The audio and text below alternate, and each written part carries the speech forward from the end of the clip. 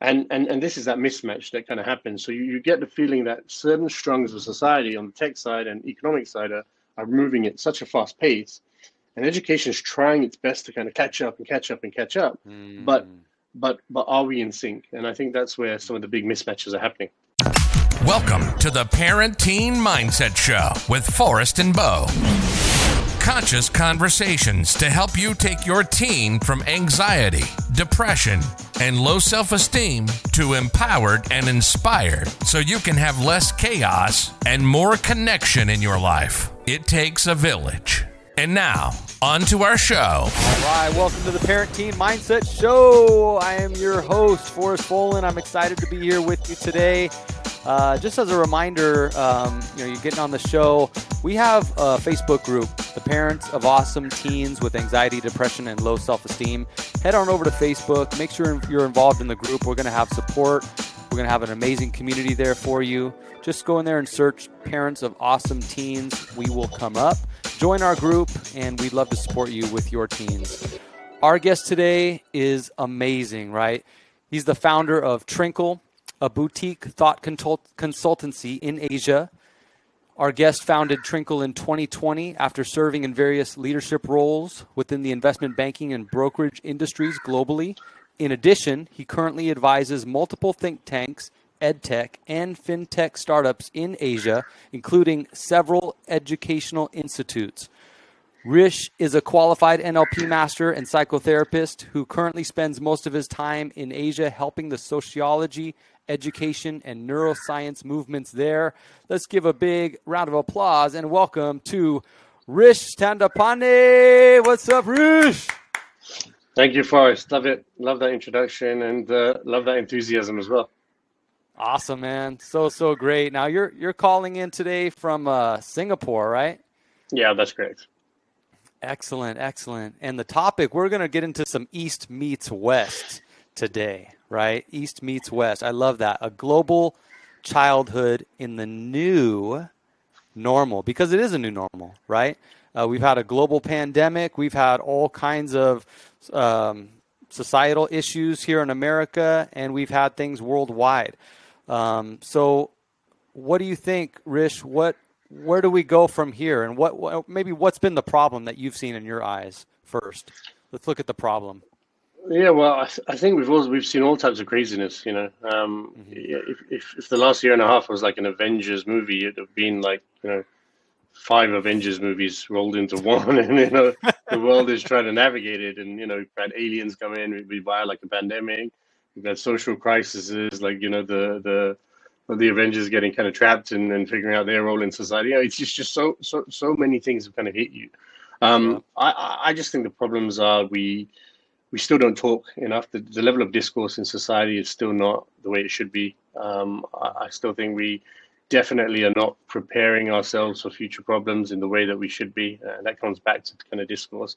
And I just think my personal opinion on this is that there are not enough effectual government or international agencies out there that kind of can control and lead and manage movements in the world. And we've seen this in the pandemic with Corona, where the United Nations have played a role, but how successful that role has been is very questionable. And it has a net impact. If we look at things from an existential risk point of view, which I do a lot, right? Like I literally do sit down on my desk sometimes and think, well, hey, if aliens are going to come and knock on our door one day, they'd be pretty happy at what they see if their aim is to take over this world, because we're giving them enough ammunition. And I think that divide and conquer, right? All they have to do is divide and conquer, and there's so much division with, like you said, the lack of communication and the lack of maybe leadership. That's really causing a problem here. And what leaders and I guess businesses in particular don't understand is that their lack of clarity and coherence in their approach to things also just leads to social problems, right? And we've seen this in the States with racial riots. We've seen this in Asia with things like China, Hong Kong, where there's a mismatch of opinions and desires. Myanmar, where there's a huge problem at the moment. So, whilst we have the capability of producing and excelling in many fields, especially on the tech side, we seem to be socially in this kind of quandary where we don't really know what we're doing, right? And bringing this back to what we're here to talk about is, this is us as grown adults thinking this. I mean, imagine what our kids are going through when they're in that absorption stage of their life, and they're like, well, what the hell do I do? Like, I've got this, I got to take this, I got to take that. I mean, things need to be a bit easier, and as human beings, I'm pretty sure we want them to be. Right. And if you think back at prior generations, I think every generation has their own thing that they're kind of overwhelmed with, whether it's war, economic depression, racism, all these different things. What's different now, with these kids, our youth today?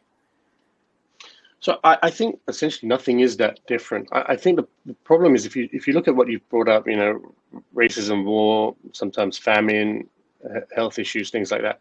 These are essentially the bullets in your gun, right? And in the past, that gun had to be found, had to be made, had to be created to a certain extent. The visual and definitely kind of audio means of actually getting that out there were quite different. For instance, if you wanted to boycott someone, you literally had to boycott someone. You had to go to your town squire and chant his name and get a legal process. But with the formulation of the digital world, and in particular the internet, we see that information has become so pervasive, right? That our kids are literally flooded with so much into their cortex that actually, we have no way of controlling that, one. And two, we're not even sure if they're getting flooded with the right information. And I think that's particularly the big problem at the moment. It's a problem for parents because parents themselves are still learning that game. But it's also a huge problem for kids because the kids, your traditional means of, taking Encyclopedia Britannica and reading, or taking, sort of Harry Potter books and reading that is becoming more and more archaic. And a kid can just go online now and say, hey, give me a synopsis of all the Harry Potters, and I'll read that. Now, that synopsis is probably made by a couple of dudes on the back of their computer who may or may not may be wrong, right? And this is one of the big problems I think we have, is how that information is disseminated, processed, and utilized. And, I think some of the best schools out there are coming to grips with this by, digitalizing their education experience. But just remember, when you digitalize your education experience, you're pretty much assuming that the teachers and the parents are also pretty up to date on that digital experience, which is a really big assumption in this day and age, right? Because I definitely know 12-year-olds and 10-year-olds who are a lot better equipped at searching Google and going online and finding out things than I am, right? That are moving at such a fast pace. And education is trying its best to kind of catch up. But are we in sync? And I think that's where some of the big mismatches are happening. Yeah. You had mentioned earlier when we talked that you grew up, your teenage years was pretty stable for the most part, and you grew up in the UK. But you had mentioned that if you had grown up in today's society, things may have been different for you. Why did you say that? I think when I grew up, benefit of hindsight, things seemed easier. Things seemed very, end of the day, your education, which is essentially a systemic driver, was pretty robust and governed however any government wanted to do it. And when I went to school, we had a strict syllabus. We dealt with social issues via those syllabus points. We also dealt with things like bullying, etc., within the confines of that education industry. And I'm not saying that was necessarily a good thing, but at least we knew the parameters in the game and the playing field with which we're playing the game, right? I feel that now, especially with things like Twitter, Facebook, and IG, the game has changed, and you get the same issues, probably amped up a bit, but you get the same issues, but the entire game and playing field has changed. And this is what is the major fundamental difference for me at the moment. I mean, kids have so many different outlets, and they have so many different mechanisms to try to solve those outlets that it should be a good thing, don't get me wrong. But because we're not teaching kids how to best utilize the internet, because we're not teaching kids things like mindfulness, because we're not teaching things, the new wave of learning, right? They're kind of in this kind of, like I said earlier, the word I used is quandary, where they want to know loads of stuff, but they're not being kind of guided how to know that stuff. And then they go and find out how to learn it themselves. And then you get these kind of personality disorders and this kind of mismatch of opinions. And I think that's one of the big problems we're facing in society. I mean, when I was growing up, it was pretty simple. I go to the library, I read some books, come home, read the same books. I've got some level of knowledge. I apply it from an exam standpoint or social standpoint.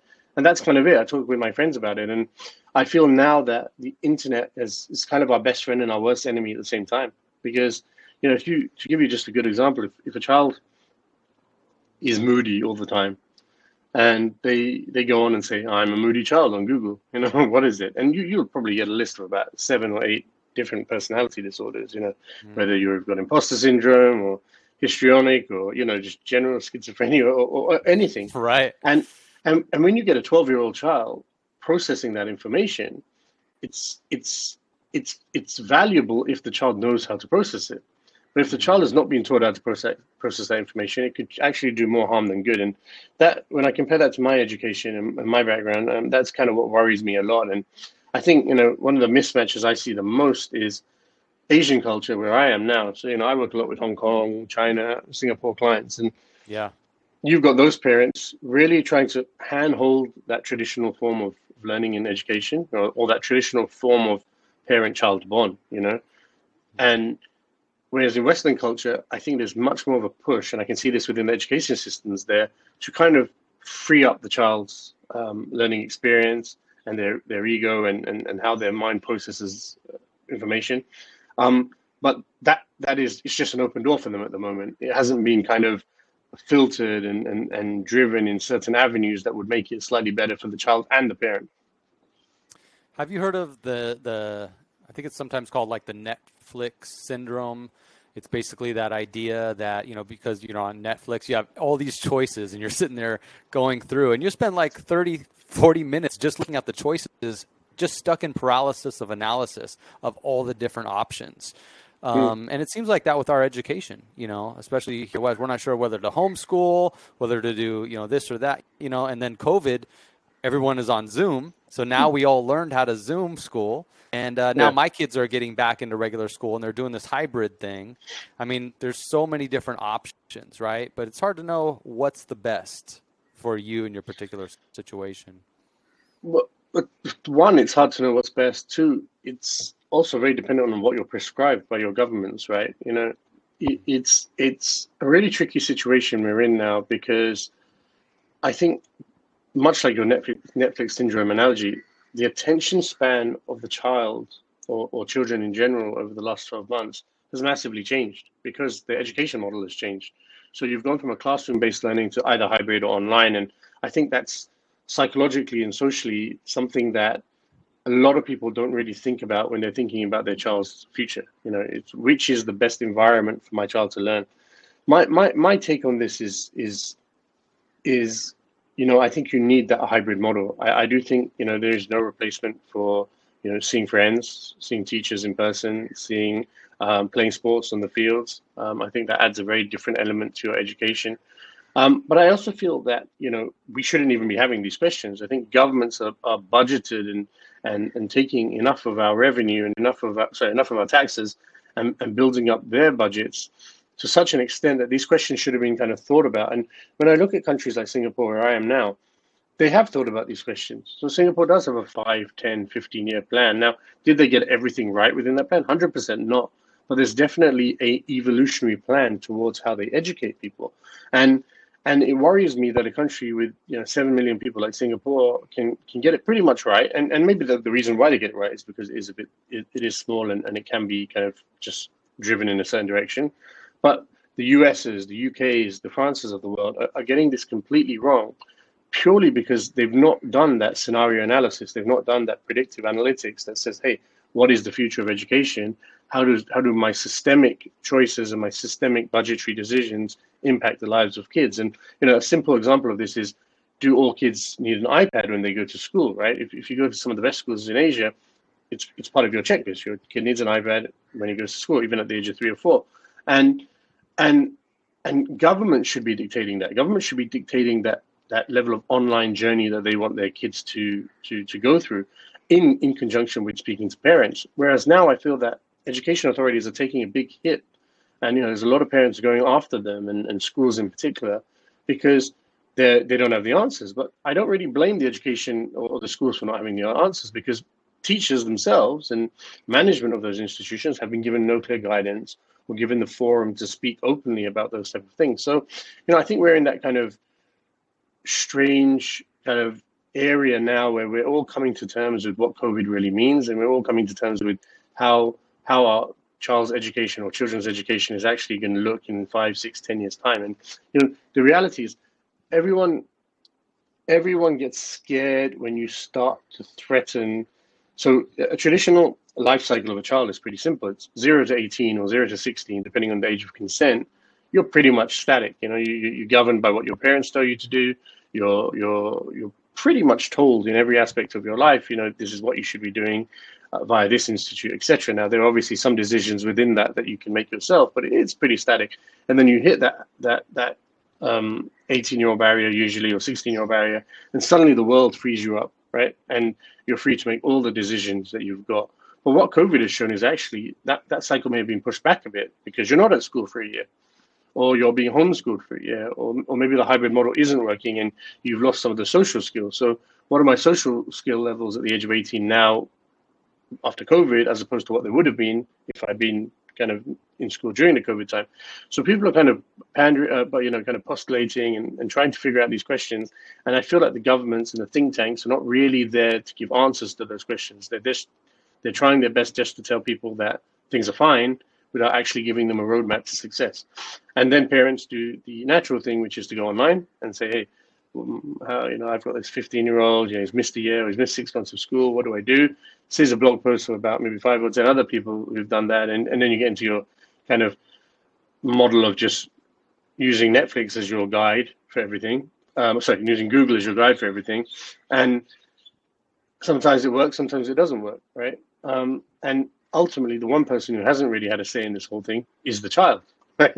The child hasn't been the one who's been able to dictate, what they want to do. Or do they feel comfortable going back to school? Do they feel comfortable with this hybrid model? Do they want to even accelerate their education because of the problems with COVID? And I've had kids talking to me around the 14, 15 age mark saying, how do I catch up in a fast way? Because I don't want to fall back. I had a plan to go to university and school or college at the age of 18. I need to keep that up. And it's really interesting to see how this dynamic's playing. And in Asia, it's still very much prescribed, as I mentioned. But in the West, I think you guys are a bit more of a free-for-all. I think that, which is a good and a bad thing. Don't get me wrong. I think it can be a good thing in some ways. But I think just parents, COVID is as much a challenge for the parents as it is the kids, and people don't necessarily talk. So I think you know this from first-hand experience with your marriage. I mean, even from a non-educational children's standpoint, there's always benefits of getting to know and mixing cultures and being kind of culturally agnostic, if you can, in how you conduct yourself. And with kids, it's even more so. And I would say that the Eastern Asian mentality is still quite traditionally based. There's still a lot of hand holding, and there's a lot of leash type behavior where the parents are dictating what the child does. Okay, and that goes back to my analogy that between the age of 0 and 16 or 0 and 18, that you are essentially possessions of the parents, right? That's how the government labels them. And so if a parent says you're going to be a doctor, parent says you need to study the science subjects to become a doctor, a lawyer, or a scientist, that's kind of still how it works. And because the traditional mindset, especially of the older generation of Asians, is that job security and economic success is still probably the most two paramount values that they want to impart on their children and grandchildren, then that obviously just filters itself into how they educate and how they learn with their children. So that's something I see very, very dramatically. And the advantages of that are pretty simple. It does tend to breed discipline and focus, okay? Because you've got a set of goals which are pretty much non-variable and leading to a specific pathway, which I think is a really, really good point.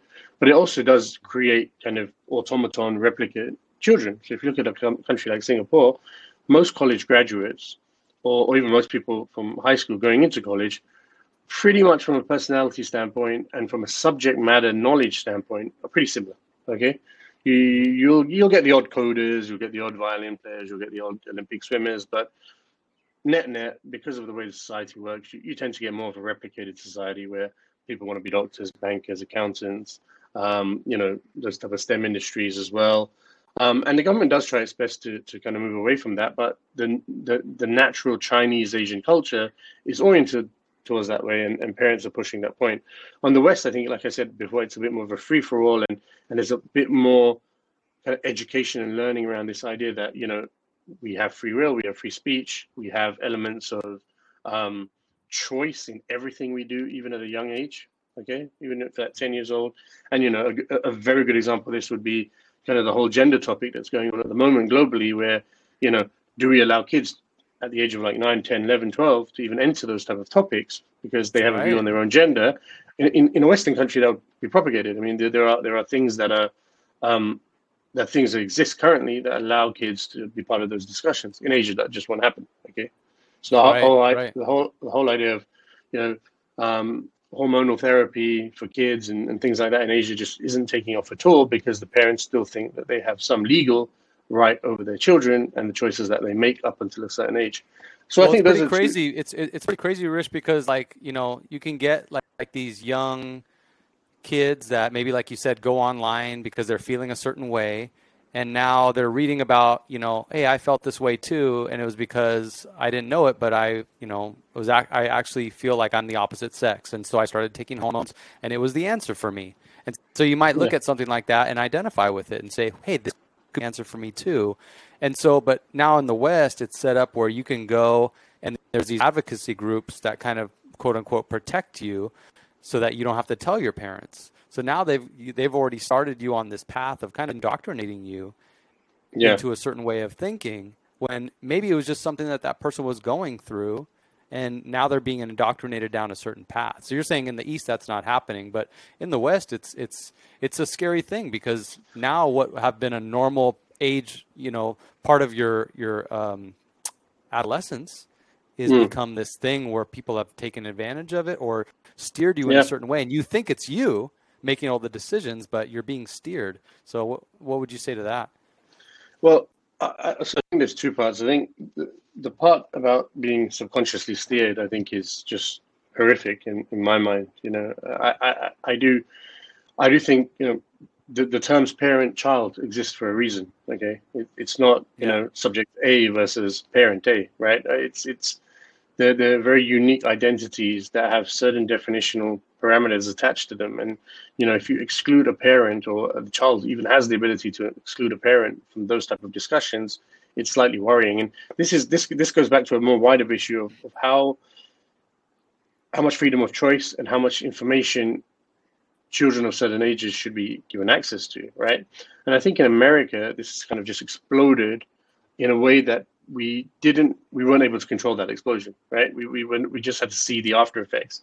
And the problem is in a country, especially a bipartisan country like the States, politics also gets involved because it wants to drive in certain directions depending on, you know, the political situation at the time. So currently you're seeing the left kind of really push on this issue and aggressively push on this issue, because ultimately they want to propagate this idea of freedom of choice and that everyone's an individual, whether it's a 5-year-old child or a 50-year-old man. And that to me is quite worrying, because we're kind of changing the barriers, and a lot of the social constructs that we had in place are suddenly kind of being blinded. And there's a lot of good authors have written about this idea that these social constructs that have existed for millennia are now suddenly being shattered just because of potentially just information overload, right? Now, going to your second point, I mean, I when I say this doesn't exist in Asia, it's definitely not pushed forward from an education standpoint or systemic standpoint in Asia, right? So you're not going to go find a government body that talks about what we just talked about. But what you will, in everyday life, find is a child who has been Googling too long on that particular day, see that in America a child had, you know, hormone replacement therapy, and the child be of a similar age, a similar kind of look, or maybe even relatable in every other way. And then they start Googling into that, and then they start looking at information, and then they start thinking, hey, you know, well, like you said, this is pretty much what I'm going through, and that person's been able to go and get a hormone replacement therapy. Why am I in Singapore or Hong Kong or China, where these things are not allowed, and whatever? And this is where the kind of social, you know, the breakdown of society somewhat happens. And then that child chooses to go through some level of mental health issues, or sorry, maybe not chooses, but goes through a certain level of mental health issues without choice, because they've just read about those mental health issues, right? And, you know, if you read about depression enough, you're likely to get depressed, right? And you're it's the labels. You're exactly right. I mean, I remember my daughter was doing this. I mean, she was going on to like Snapchat and TikTok and YouTube and just going down this rabbit hole of anxiety. And she kind of, took on that label so strongly because, like you said, she had learned it. And I just wanted to do, if we can just press pause for the listener right now, right? We just discussed something that controversial, right? The transgender, paradigm. So I do want to say that, if in this show, we're definitely open to all different types of, sexual choices, sexual identity choices. I have a lot of trans friends. I have gay and straight friends, and really it's not about, saying something is bad. What we're really talking about is, what are the choices that lead up to that? And is every choice meant for every person? And at what level is education stepping in? And like Rich was saying, in a government body, what level are they stepping in? But yeah, there's no judgment here, and there's definitely a different path for every person. We want to recognize that. So yeah, no, completely. And look, for the listeners out there, I think I agree with you. I mean, we welcome everyone and everyone's view on the show. My main focus in audiences like this is to just illustrate, the impact, positive and negative, that could happen on a child, because essentially, as parents or as people working with children, we want to create an environment that is wholesome, happy, and fun. And we need to ensure that our governments, our parenting groups, socially, the social constructs that we create are positive and fun. And I think that's something we're getting reasonably wrong across the world at the moment. Yeah, I thought you said fun. We got to bring fun back, Yeah. Rich. How do we bring fun back into education? And everything's become doom and gloom. But then there's this other aspect of like fun is what you see on Instagram or what you see on TikTok, and that's like a false representation of the world because you're just looking at somebody's highlight reel of their life, right? So where's the happy medium here? This short break comes from our sponsor, you. That's right, you are the reason our show exists. Thank you.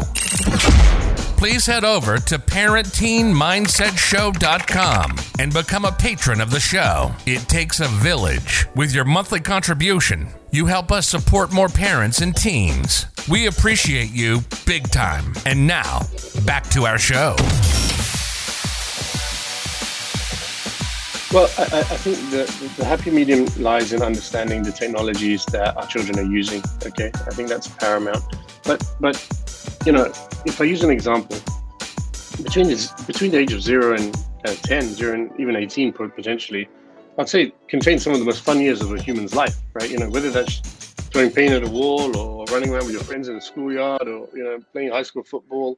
I mean, I remembered my youth as just some of the happiest days of my life, right? And because you're free of the worries of certain adult problems such as taxes, earning an income, having a girlfriend, kids, those type of things, you already have a kind of controlled ecosystem to an extent that promotes a level of fun and happiness.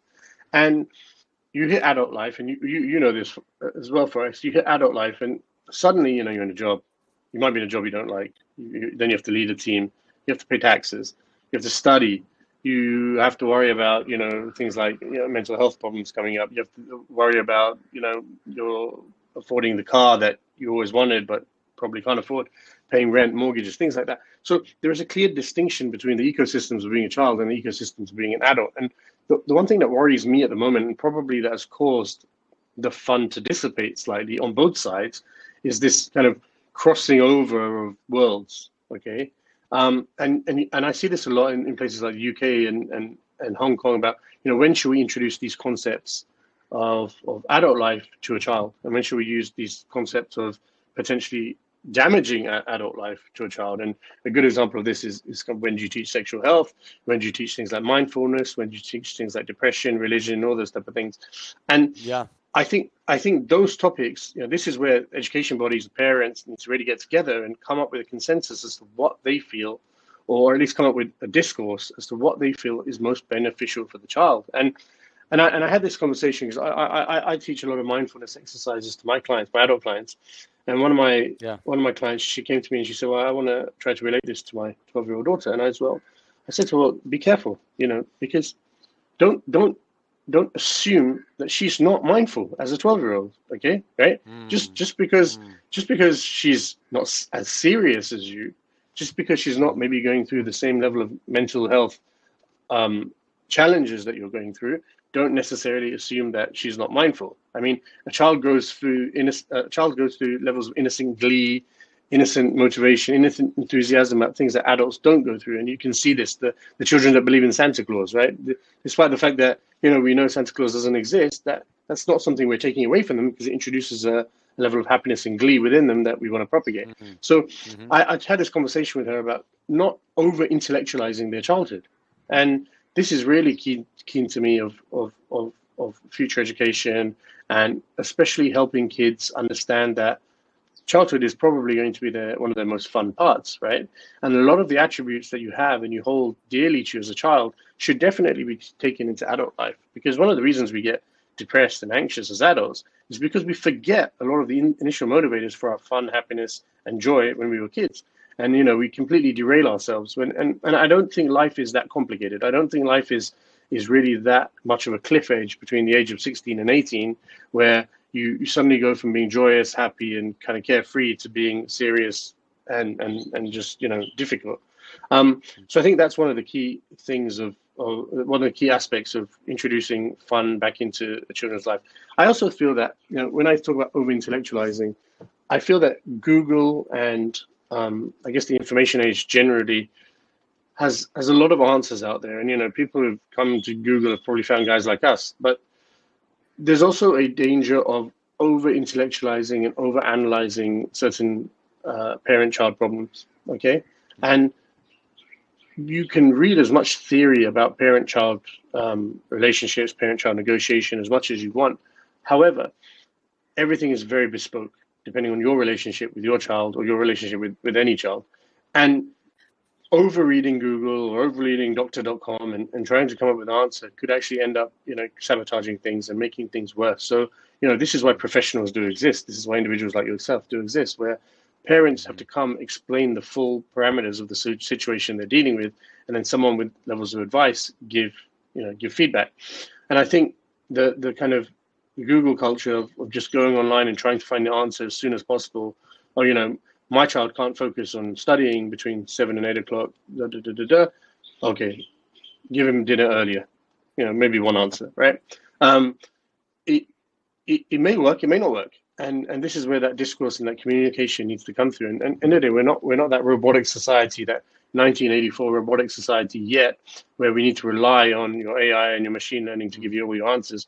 There's still a lot of human interaction out there that I think parents are kind of missing the boat on. So yeah, look, I think I'm with you. I think we need to reinstill a level of fun back into society. I think this is going back to your original question about how the East and West can kind of help each other and merge things. I think the initial principles of Eastern philosophy, where there's a lot of disciplinary, focus-based principles, but everything is associated with an energy as well, right? An energy that you commit to a task is very, very strong, and I like that. And I think if you mix that with the kind of sociological free will, free choice dynamics of Western culture, and also the freedom to be what you want as a child and grow up into an adult, I think if you mix those two levels of kind of teachings, you may end up getting quite close to a perfect situation, right? But I think the other reality is schools themselves, and this is one thing I work a lot with. I work a lot with educational institutions, trying to understand whether their current teaching models and syllabuses are actually in line with modern society, right? So, should we be teaching kids mindfulness in a kind of secondary school atmosphere? Should we be teaching kids maybe about Star Wars or pop culture, at an earlier age? And given the way the digital trend, and you mentioned influencers and Instagram and things like that, given the way the digital trend has kind of just started permeating children's membranes and children's brains, it may be a right time to recalibrate and recalculate how we're teaching kids from the syllabus point of view and the touch points. I mean, I don't think learning calculus now is probably the most important thing in the world, whereas learning how you navigate or how that digital highway was navigated from start to finish may be necessary. Maybe teaching kids patience as a not as a discipline or a skill you learn, but the value of patience, from an organizational setting, from a relationship setting, maybe something to look around. So this is one of the things that Twinkle is actually looking at doing at schools in Asia at the moment, and we're hoping to push it out to other countries later. That is super fascinating. I really want to follow up with you later too on some of that work that you're doing. That sounds really interesting. Rish, no topic, or I mean, this topic of East meets West wouldn't be complete without diving into a little bit more about mindfulness, right? Because we learn a lot about meditation and mindfulness from the East. I was introduced to it through my martial arts training at age 21. I always thought if I was introduced to it earlier, maybe I wouldn't have gotten into drugs and alcohol, and I wouldn't have been homeless at age 17. Maybe I would have had more of awareness, be able to understand my emotions, understand my patterns. How does mindfulness work its way into, in a practical way, what the parents can do now with their teens? Well, I think you hit the nail on the head. I think it's definitely parent first when it comes to mindfulness. Yes. You can't teach your children something that you yourself have not practiced or at least understand to a certain degree. And look, mindfulness has taken this kind of buzzwordy, in vogue kind of shape now, where people think, they associate it with meditation, and they think it gives you kind of peace of mind and you're able to kind of process things in the present moment. As a parent, why is that important? Because your life is not just your children. It's your job, usually. It's your house. It's paying the rent, paying the bills, cooking, washing things, etc. You've got so many external factors playing roles in dictating how this feels that it's quite hard to actually be calm and stay in the moment. And the dishes and your car and your rent don't need you to stay in the moment. The dish isn't going to fight back. The car's not going to suddenly punch you in the face or start shouting at you, whereas your kids are going to fight back. Okay, and I think that's where orientating any aspects of what you're doing in your mindfulness efforts should be orientated towards how is your relationship with your kids, and are you truly focused in most elements of their upbringing. And the best way of thinking that is actually, are you committing? The way I'm not a meditator. I've tried meditating most of my life and it's just never worked for me, but I still view myself as a mindful person because I'm able to withdraw myself from certain situations and just focus on one or two and just be in that moment. And this is really important because from an energy standpoint, and you would have learned this in martial arts, where martial arts essentially is a lot of it's just transfer of energy. So you need to start thinking about what level of parental energy and parental positive energy you're transferring to your kids. And the most basic example I give is, when your 3-year-old or when your 4-year-old is just, running around the lounge and just talking gibberish, all this noise, there's an easy tendency to just avoid that or ignore that because they're kind of doing their own thing and I don't understand that. But if you were to bring yourself out of your current situation and actually focus on them, but when I mean focus on them, it means give them the time, give them your energy to show that you're actually interested in what they're doing, the child's dynamic has a very, very different take. It starts to think, well, actually, my parent is aware of what I'm doing. If I'm doing something right, it gets encouraged. If I'm doing something wrong, I check it and I'll think about it and I even have that discourse with the parent. And the parent themselves is much more aware of everything that's going on through their child's lives. And this goes from early childhood all the way to school years, all the way to teenage years, where more external influences come into play in both the child and the parent's life. But the mindfulness alone allows you to ask the same questions, and this will be part of the child's life in the same way you were at 3 years old, 4 years old, 10 years old, 18 years old. And I think that's a really valuable lesson for all parents. I mean, don't confuse mindfulness with this idea of, being a yogi and reaching enlightenment. I think that's one aspect of it, and it definitely works for some people. But it's definitely just actually really just prioritizing what you need to do in that moment of time. And, we all have kids or we all work with kids, and the joy that we get, a lot of the joy we get in our life is being with our children, seeing them grow, seeing them blossom into better versions of ourselves. And how can you not view that blossoming and that prosperity if you are not focused on them, if you are not actually going through that journey with them? And that's how I would relate mindfulness back into the kind of parental cycle. I think the Asians, I don't think the Asians necessarily get this right either. I think we need to be careful. It's a bit like how yoga went through this buzz phase about 12 years ago, 12 years ago, where everyone was getting yoga mat, going to the gyms and stretching. Totally. And And yoga, and you know this yourself, yoga's roots are founded in very deep Eastern philosophy, right? Specifically Indian philosophy, where there is an element of enlightenment and existentialism to that process. And I'm not saying telling everyone to go down those routes, but definitely don't treat mindfulness as this kind of out of the bottle, over the counter prescription that's going to help you with your child. It needs to be really thought about in a cognitive standpoint. And I think schools should be helping that interaction. I mean, one of the things I'm really pushing for a lot of schools in Asia to do is bring parents into the classroom. I mean, you know, have a session a week or a day a week where or whatever's realistic from a parental standpoint, where, you know, if your kid's learning, I don't know, Napoleonic history, bring the parents into the classroom so that they're learning Napoleonic history, and you can see that interaction between the parent and child in a learning process, right? And when they go home, they talk about it. When they go home, they interact about it. The parent doesn't have any ambiguity as to what the child was learning. The child, in turn, can say, well, actually, I can't say, oh, I'm having a tough life going to school during Napoleonic Wars, when my parent just went through it with me. So that's one of the kind of angles we're looking at. And that goes back to mindfulness, because you're being mindful and in the present of your own child's education and learning curve. And look, I think one of the things we haven't mentioned yet, and it's very closely linked to mindfulness in my eyes, is the difference between education and learning. So for me, education is a very systemic thing. You know, an education system and education itself can be very much dictated based on the government that's in power, systemic reasons, and is very much driven within this boundary of the Department of Education, if you like. Learning is 24/7. It can happen anywhere, everywhere, at any time. And mindfulness is part of learning more than education. Now, do we want to introduce mindfulness into the education sphere? I think we should at some stage. I think it's important to, even the same way kids are still taught about different religions at school, they should be taught about mindfulness, they should be taught about patience, other mental health kind of challenges and opportunities as well. But I think that distinction between education and learning is something really, really strong. So in Asia, there's definitely a 50-50 understanding that my child will be educated within the confines of a systemic boundaries, but I also have to do elements of learning at home. And you can do that through other means. You can bring your elder brother, sister to help teach your child. You can bring tuition. You've got all these type of different mechanisms to do it. Playing outdoors, atelier schools, all that type of stuff.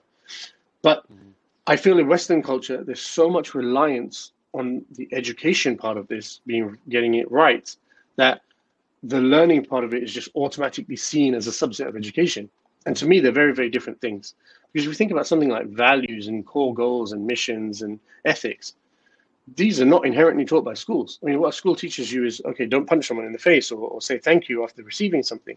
But core ethics about, you know, whether you want to, I don't know, deal with climate change, or what's your view on, you know, gender inequality, things like that. These type of things are very much only going to be taught in the confines of the home or in a personal environment. And I think education authorities and parents need to kind of get together to bridge that gap. Because, like I said, something like calculus, the value of that in 5 to 10 years' time is going to be pretty negligible, except for an elite few who could potentially learn that at university. The value of accounting, as an example, learning that at school is probably negligible now because it's mostly done by software. So why not replace some of these archaic old topics that probably aren't befitting 2021 with slightly more grounded, realistic topics, such as, you know, the role of internet in society. You know, how do we use Google in a positive way? How do we deal with mindfulness? Why are my parents talking about mindfulness? And I think that type of conversation is something much more productive to me than just saying that schools are bad, or saying that you know, my kid's having a tough time and you know, really trying to analyze what they're going through. And you know, as we all go forward in our careers, and I know this in particular as having worked at quite high level roles, we're all becoming redundant from a job perspective. We're all, you know, things like podcasting and us doing coaching is really valuable now, but it might not be valuable in 20 years' time when we can go to some kind of AI or machine learning algorithm and get an answer for every problem we have. Okay. Right. So I think a new wave of jobs and a new normal in terms of how we progress socially as children and parents is coming. And I think parents who are still trying to instill the old ways of, you know, be a doctor, be an accountant, be an engineer, be a be someone in who's deemed a success by these rules of society needs to change. And you see people now embarking on careers as coders, as animal welfare officers, as chefs. These creative arts, these type of things. I think that's the path we're working towards, and that's ideally where I want to see education and the parent-child relationship go. Yeah, I mean, I heard somebody say like 70% of teens want to be YouTubers now, and then some parents are like, "Oh my God, what a nightmare for our kids to think that," while another group of parents is thinking that's great because now my kid's thinking outside the box. They're thinking that they could do or be anything that they want to do, and I'm going to go ahead and support their dream. So I mean, my son wanted to be an NFL football player, and there was no way in heck that he was going to become an NFL football player. With his body type or whatever, not you got to be a giant and you got to be a certain athletic ability, and so but we always let him have the dream. I think that's important, is to let our kids dream. And going back to what you were saying with mindfulness, I do think that it should be introduced at some level and at some point as a part of the overall system, the overall curriculum, because it's not just about thinking; it's about how you're thinking and how, like you said, when a parent can be in a room with a child and place their energy on a child. What does that mean? It means to bring their focus, their attention, their present mind to be able to hear, see, and feel that child in the moment without judgment, and just to allow things to occur. And what is the benefit from that? Well, now they have a whole different insight on the parent-child relationship, and they're not so analyzing or over-analyzing things, and that can bring about a whole different level of depth, I think, to a relationship. Would you agree? 100%. And look, I think let's not. I think the social groupings that I mentioned earlier, of you being a child and someone else being a parent, or vice versa, it's simple oversimplifies something, because when I was 21, I didn't know everything in the world. I really didn't. In fact, I knew probably less than when I was 18. And I mean, life is a continual evolution. It's an evolution of knowledge, experiences, and emotions. And to as a parent, I don't think we should be so hard on ourselves to feel that we need to have the answers to everything, just because we're adults. And as a result, you need to take that understanding and apply it to your child, because your child is going through everything you're going through, but just in a different way. So if you've had a mental health problem as an adult, I guarantee a child has had traces of a similar mental health problem as a child. It's just that they don't necessarily know how to verbalize it or necessarily know how to articulate it back to their parents. And this is why, like you said, the conjoining, that relationship actually being a relationship as opposed to a hierarchy is very, very important. And schools have a role to play in this massively, but it comes down to the parents wanting to share something more empathetic and more understanding with their child, other than just the run of the mill, I'm your dad, I'm your mom, you need to listen to me type relationship. And I think things like creative thinking, mindfulness, NLP are all definitely new types of angles that the education sector and parents can look into, in terms of actually facilitating that relationship with the child. I also think parents shouldn't be overly hard on themselves that they're not conforming to the social norms about raising a child. Okay, so this is, you mentioned your son being and wanting to be an NFL player, and you and I know he probably never will be, but it doesn't mean that we don't encourage him to at least pursue that in some way, and he can pursue that in a variety of ways, and he could end up being probably a premium NFL commentator or an NFL coach or whatever. But you encourage it in different ways, and you learn to articulate and help your child in a different way. And I think this is why introducing certain other elements into the education system are important, such as mindfulness, such as pop culture, such as creative thinking, etc. And if we are all doomed, like it sounds when we speak to some people, like that robots are going to take over the world, and we're just going to be this kind of micro race of just people in the ground or whatever, then we want our kids to think as much as possible, because they're going to be the ones that really distinguish themselves from this automaton society that we're apparently creating. And I think creative thinking with a child is always one of the most fruitful, amazing enterprises that I do. Just when I see a child draw something randomly, it's much better than what an adult can do, because the level of imagination that a child goes through is significantly more than what an adult goes through. So I think parents need to focus on those things, not be so harsh on themselves, and at the risk of sounding very,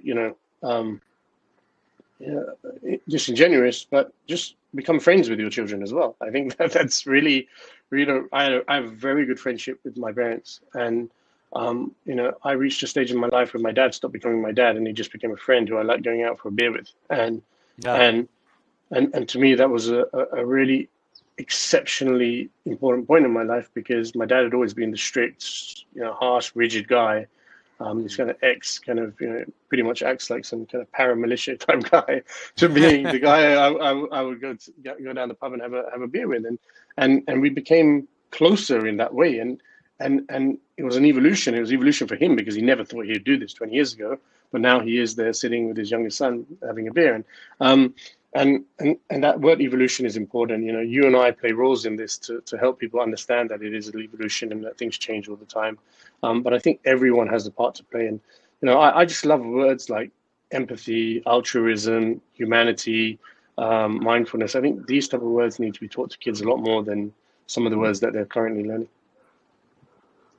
I love that, Rish. Thank you for giving us that story about you and your dad. I love hearing that. It's really cool.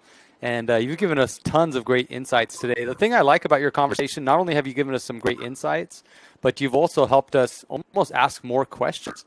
And I think the best conversations always lead to bigger questions.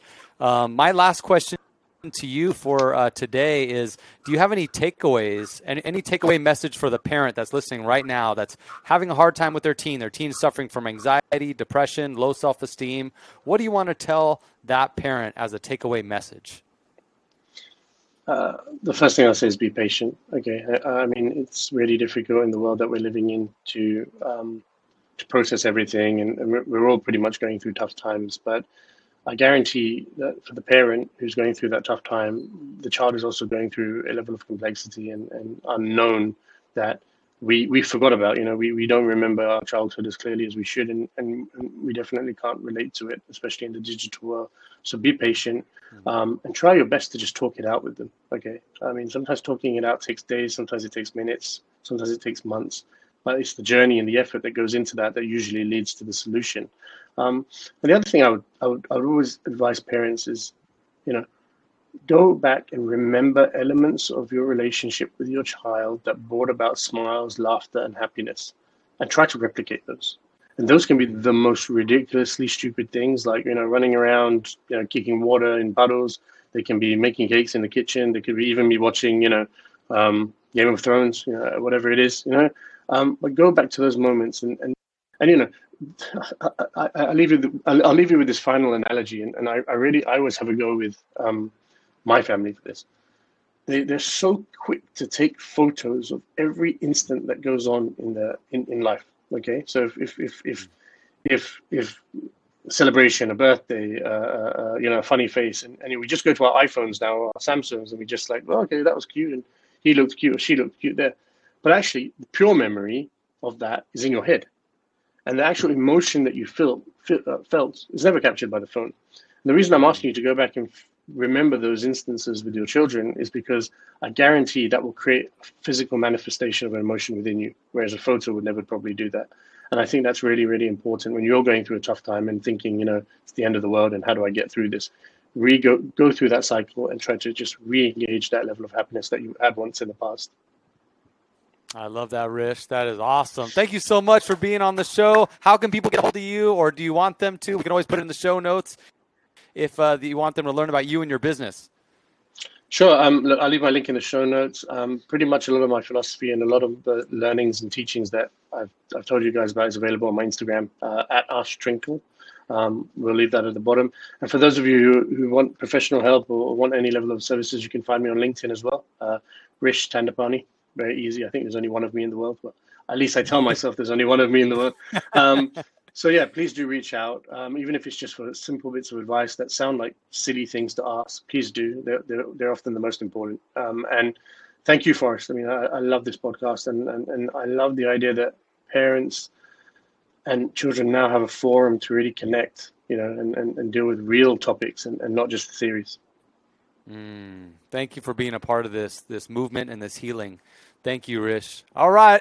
Thank you, everyone. Thanks for listening, and we will see you on the next show. Have a great day. Bye-bye. Bye. Thanks, everyone. Can you think of someone who really needs to hear this message right now? Great. Send them a link to this show. Sharing is caring. Also, go onto Facebook right now and search Parents of Awesome Teens with Anxiety, Depression, or Low Self-Esteem so you can gain access to our supportive community. Remember, it takes a village. Thanks for listening to the Parent Teen Mindset Show.